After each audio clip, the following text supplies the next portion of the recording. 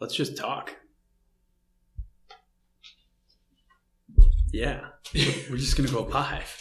I just ate some Shake Shack, and I say we do this without an agenda. All right, let's just throw ourselves into the mix. Pretty much.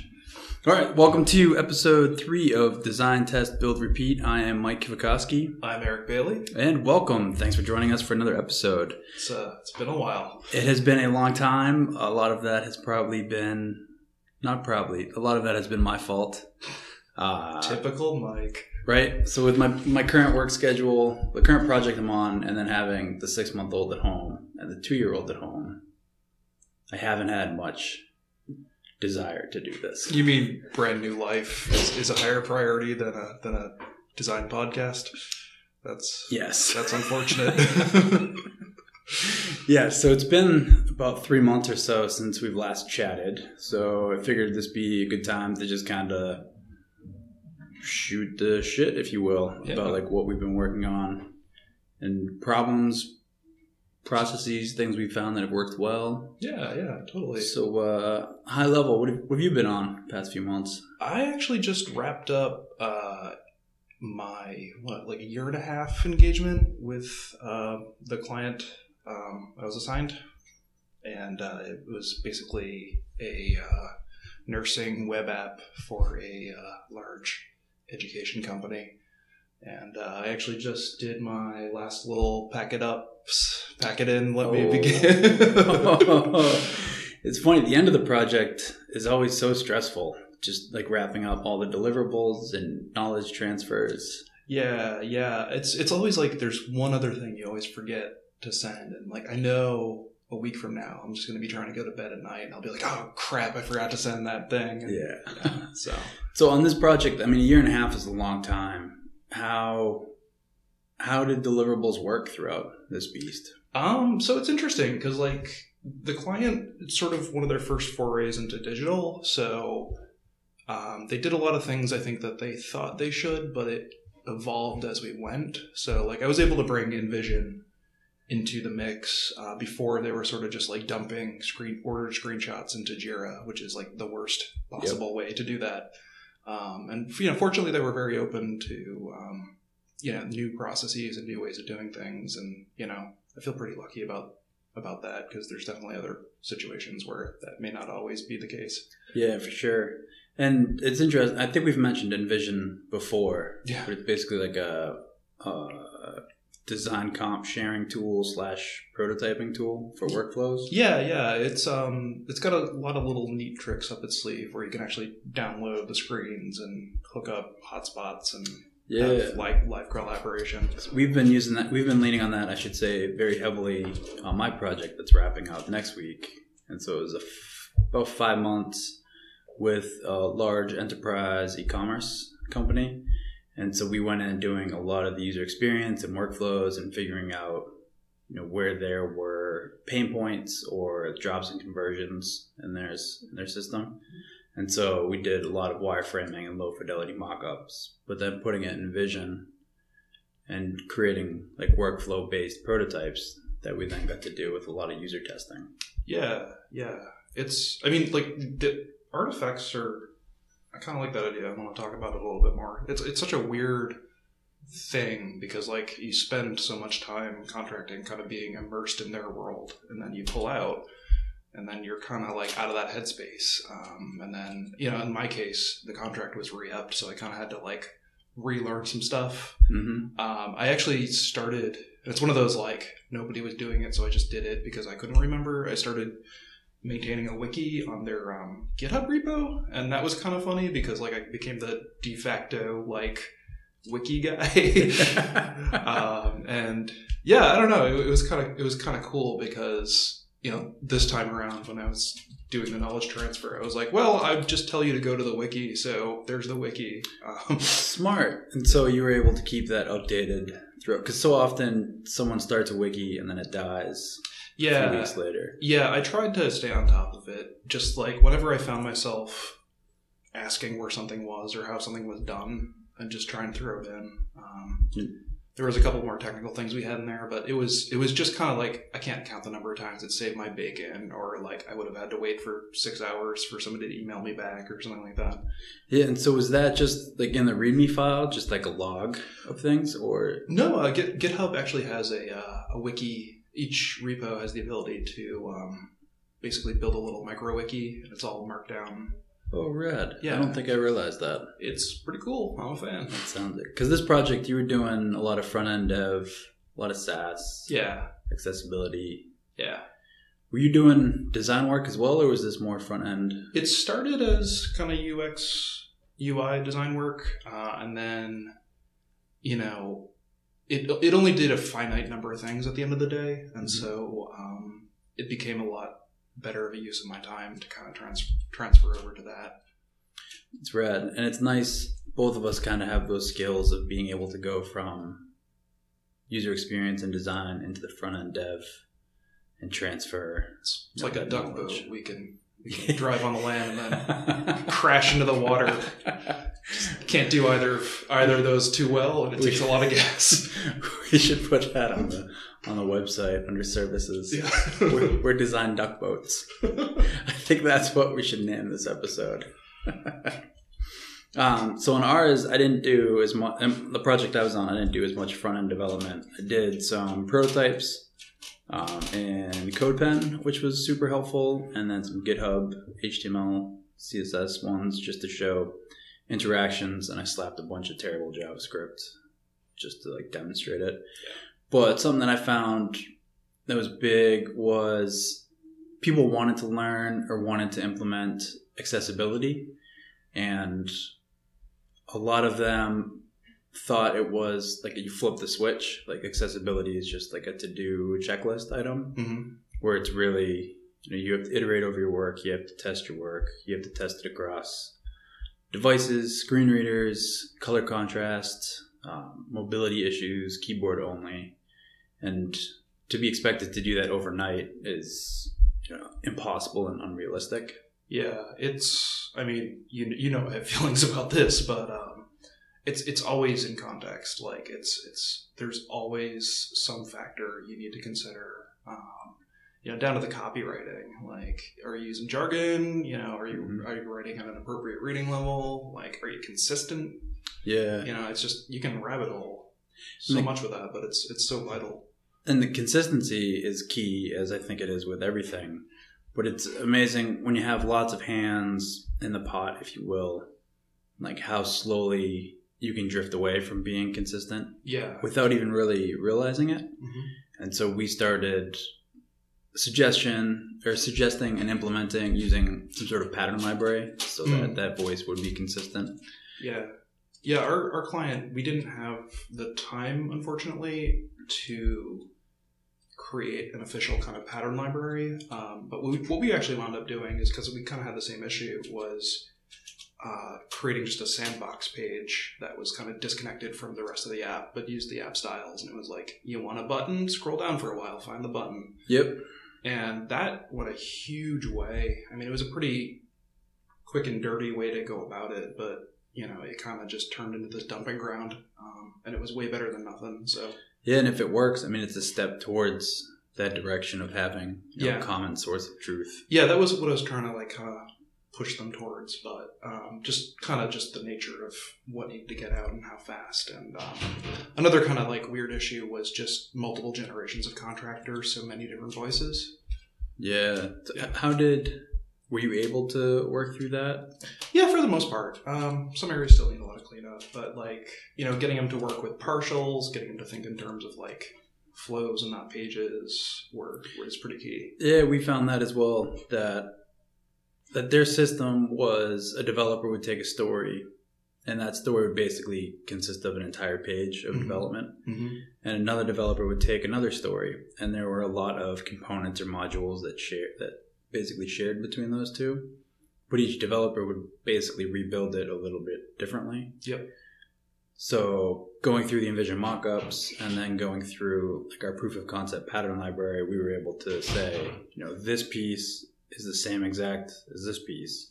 So just one person build it, put it in the source of truth, and then others can reference it. Yeah, because I mean, needed. like a button is a button is a button is a button, and you know, if you've got one button and it's a bulletproof button and it works and it validates, you know, that's awesome. If you can just copy paste it for a developer to just kind of use and not have to think about it, that's even better.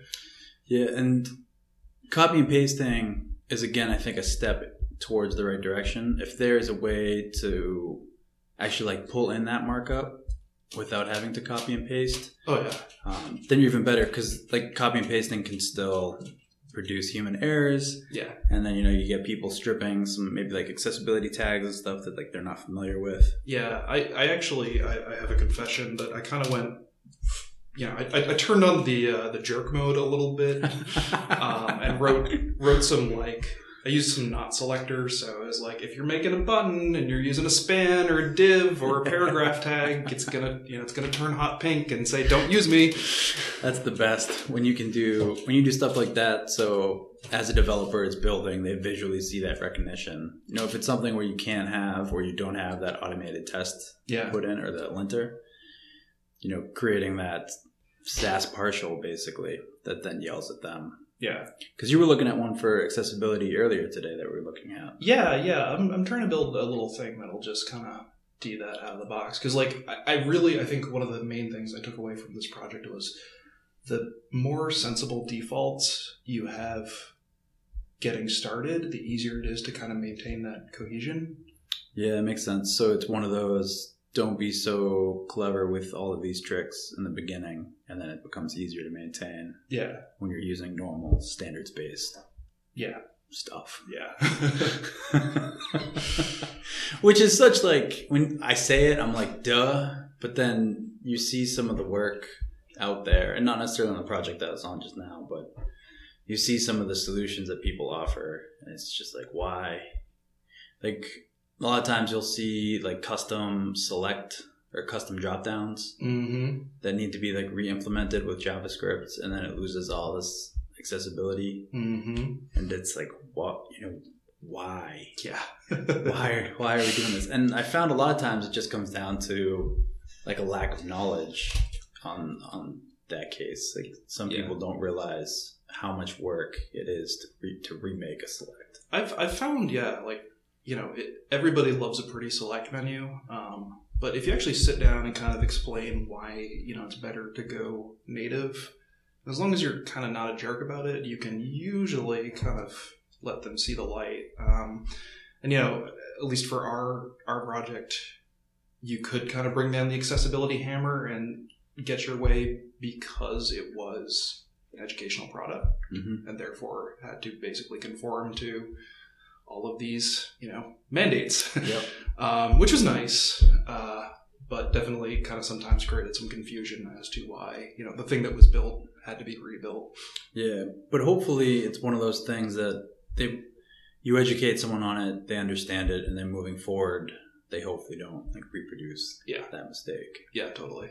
But I mean, stuff does happen. But on that accessibility kick, over the past few months, I put together a document of accessibility, like tools, resources, process, stuff like that I've gathered from you and Joe Wilson, along with other people here at Cantina, and found two that were super helpful. One was that WAVE. What's it stand for? It's, web accessibility. Something evaluation. Yeah, hold on. We have the internet here, so I guess we could look it up. It's so much work.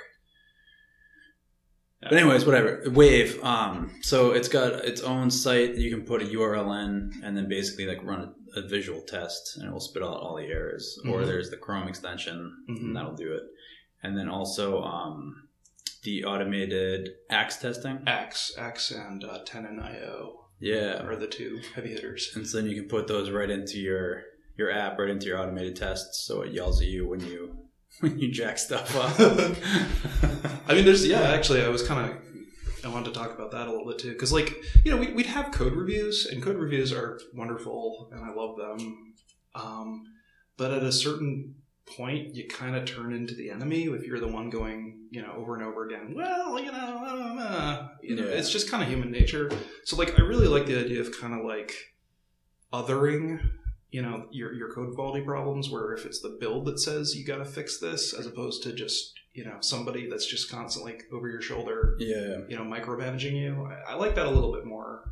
It seems nice. That's smart. I didn't even think of it in that aspect of just like the social team dynamic. So then you're not the accessibility person per se. It's rather our test told you that you have to do this. Yeah. And I feel like if developers are working with, a build system, hopefully they're pretty familiar with like a testing kind of environment for normal, JS component-y stuff. And if someone listening, if you're interested in learning more about accessibility, Marcy Sutton has a free course on Egghead. Yeah. On accessibility. It's like half hour. I think it's like 5 or 6 videos.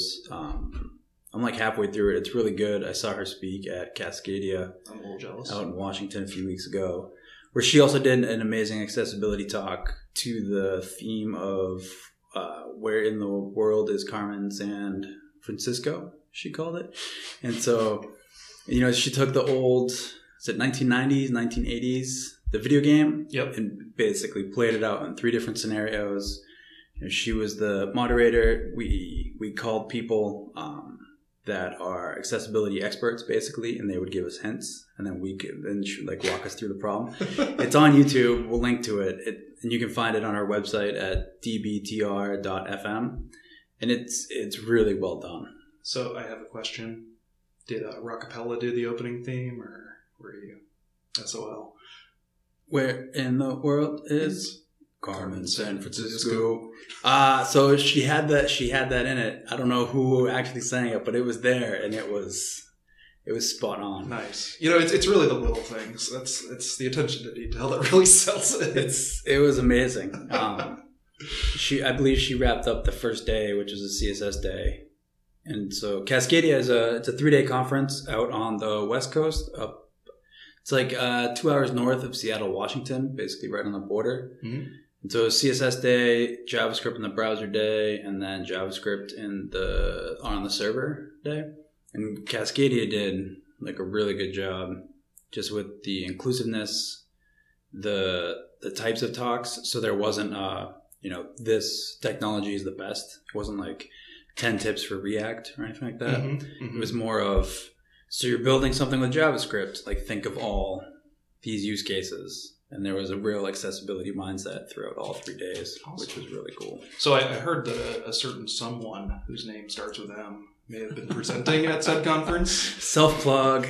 Yeah, so I talked about CSS Pseudo.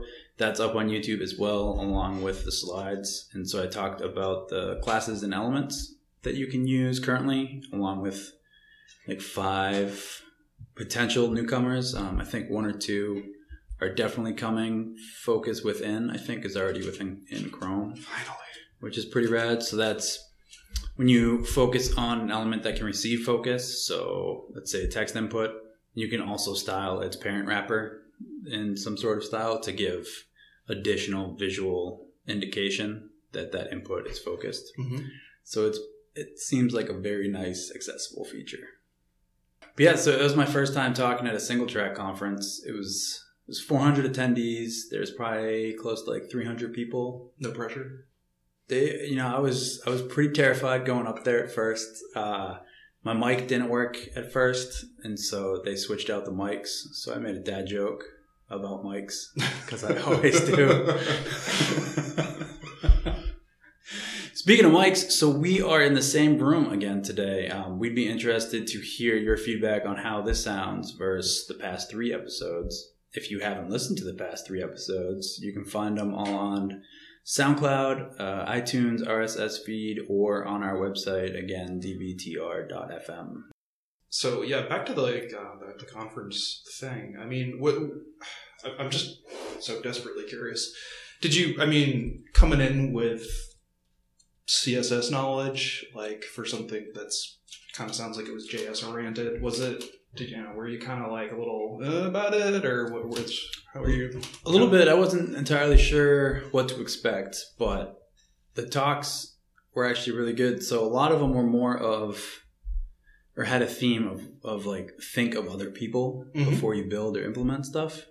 One talk during the JS in the Browser Day by I'm drawing a blank, but her talk was in defense of static sites. And in front of a room full of JavaScript developers, she basically said, do you even need JavaScript? Like, do you need to write this crazy JS app for whatever like current project you're on or product you're building?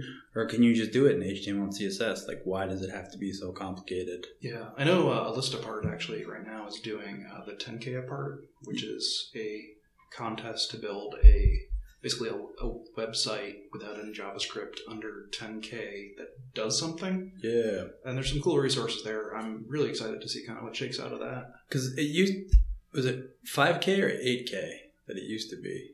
I think it used to be 8K. I know it's 14K for a round trip, which is like you got to stay under that for a good first load. Which is...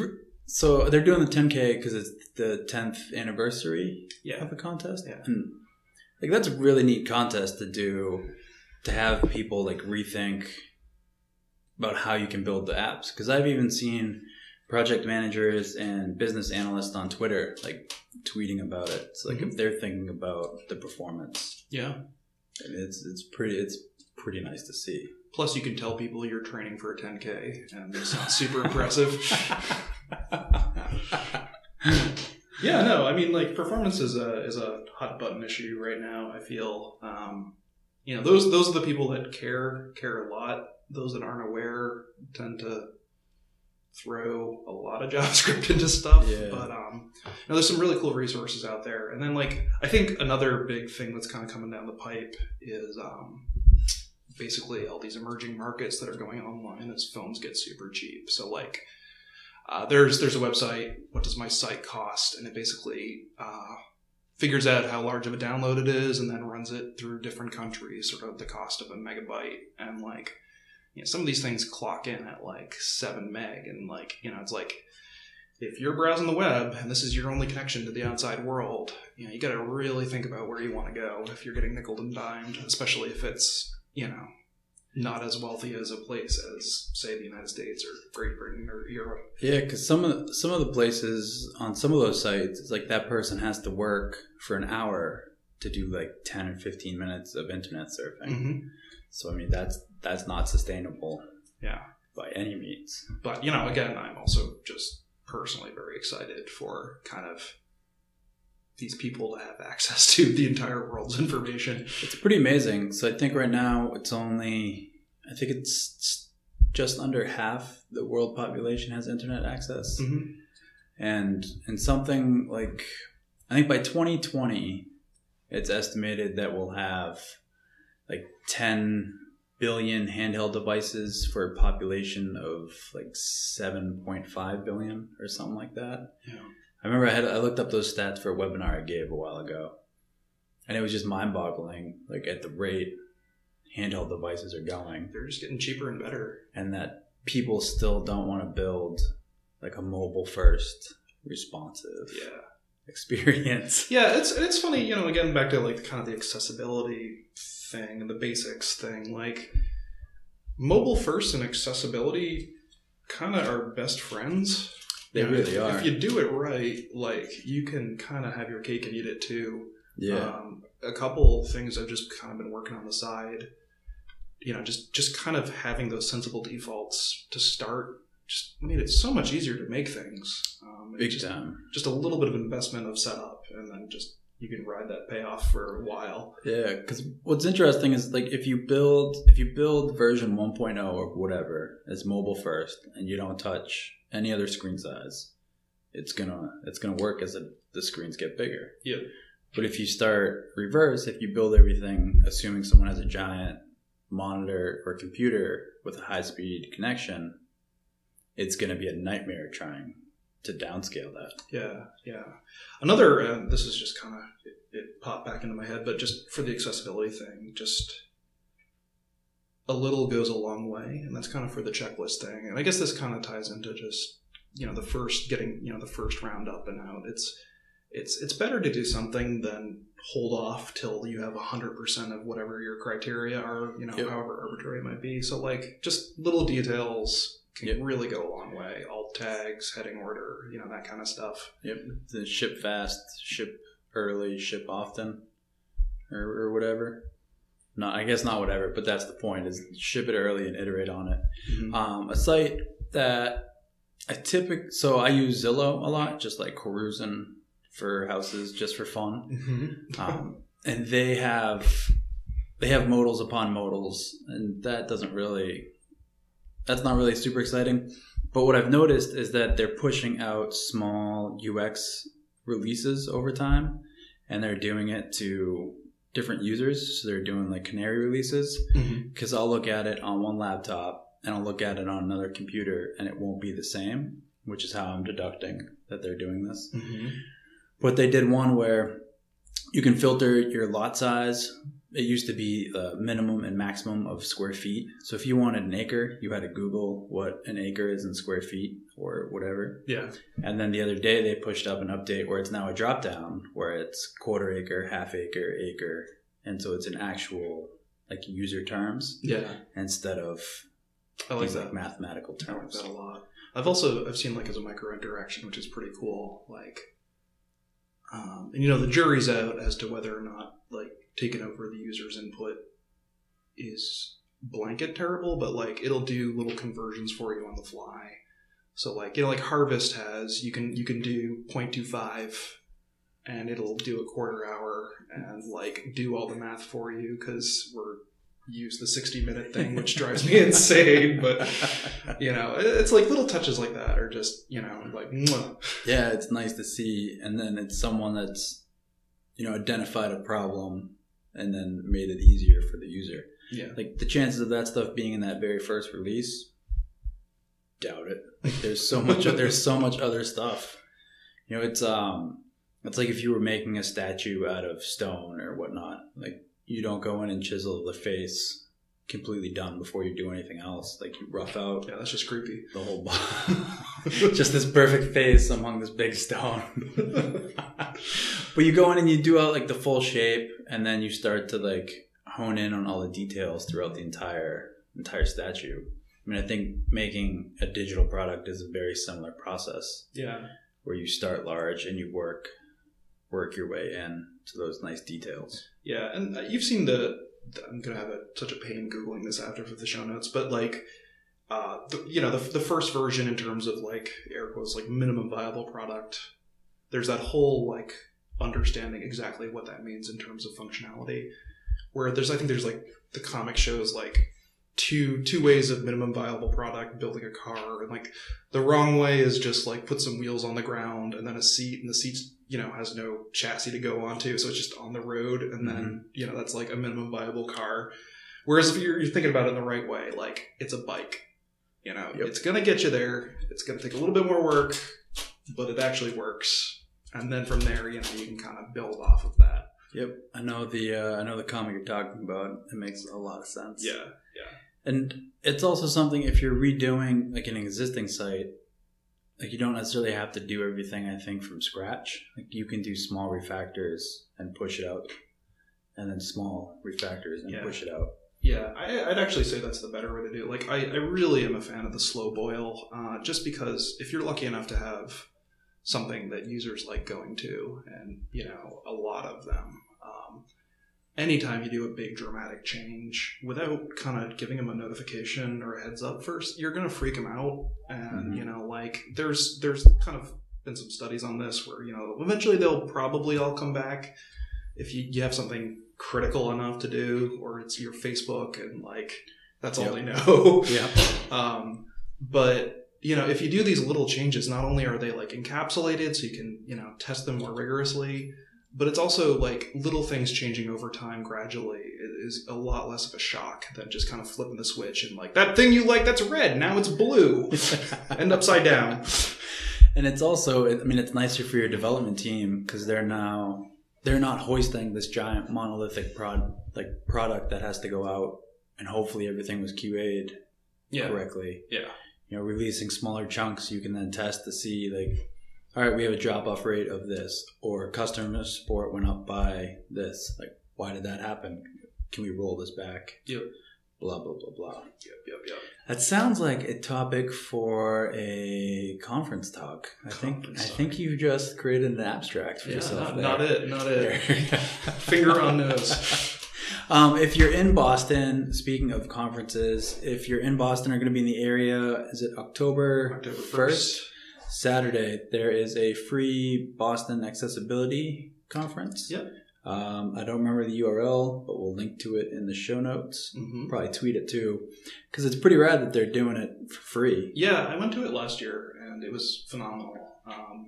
Just very, very, very deep knowledge, very, very, very dedicated people. This year's lineup looks great as well. It seems like I think they have a couple introductory kind of talks, just so you know if you're feeling kind of unsure about it. Yeah. Just kind of swallow that and see what you can see, because everyone there was super friendly. Everyone there was super passionate about what they were speaking about.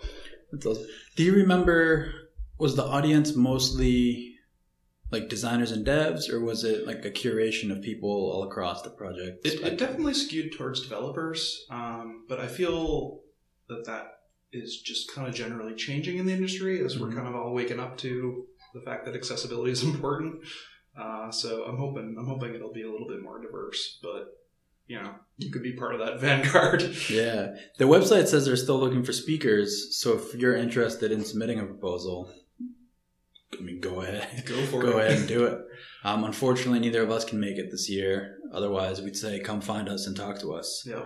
We should do that, actually. We should do some sort of meetup and see if we can get anybody that listens to this to come talk to us. Yeah. Because getting some real user feedback would be super helpful. Yeah, we're located in the Boston Fort Point area, right behind the Children's Museum, like right behind the Big Milk Bottle, if you know it. Mm-hmm. We'd love to have you on as a guest. It's something I know we've been kind of planning on doing a little bit more often.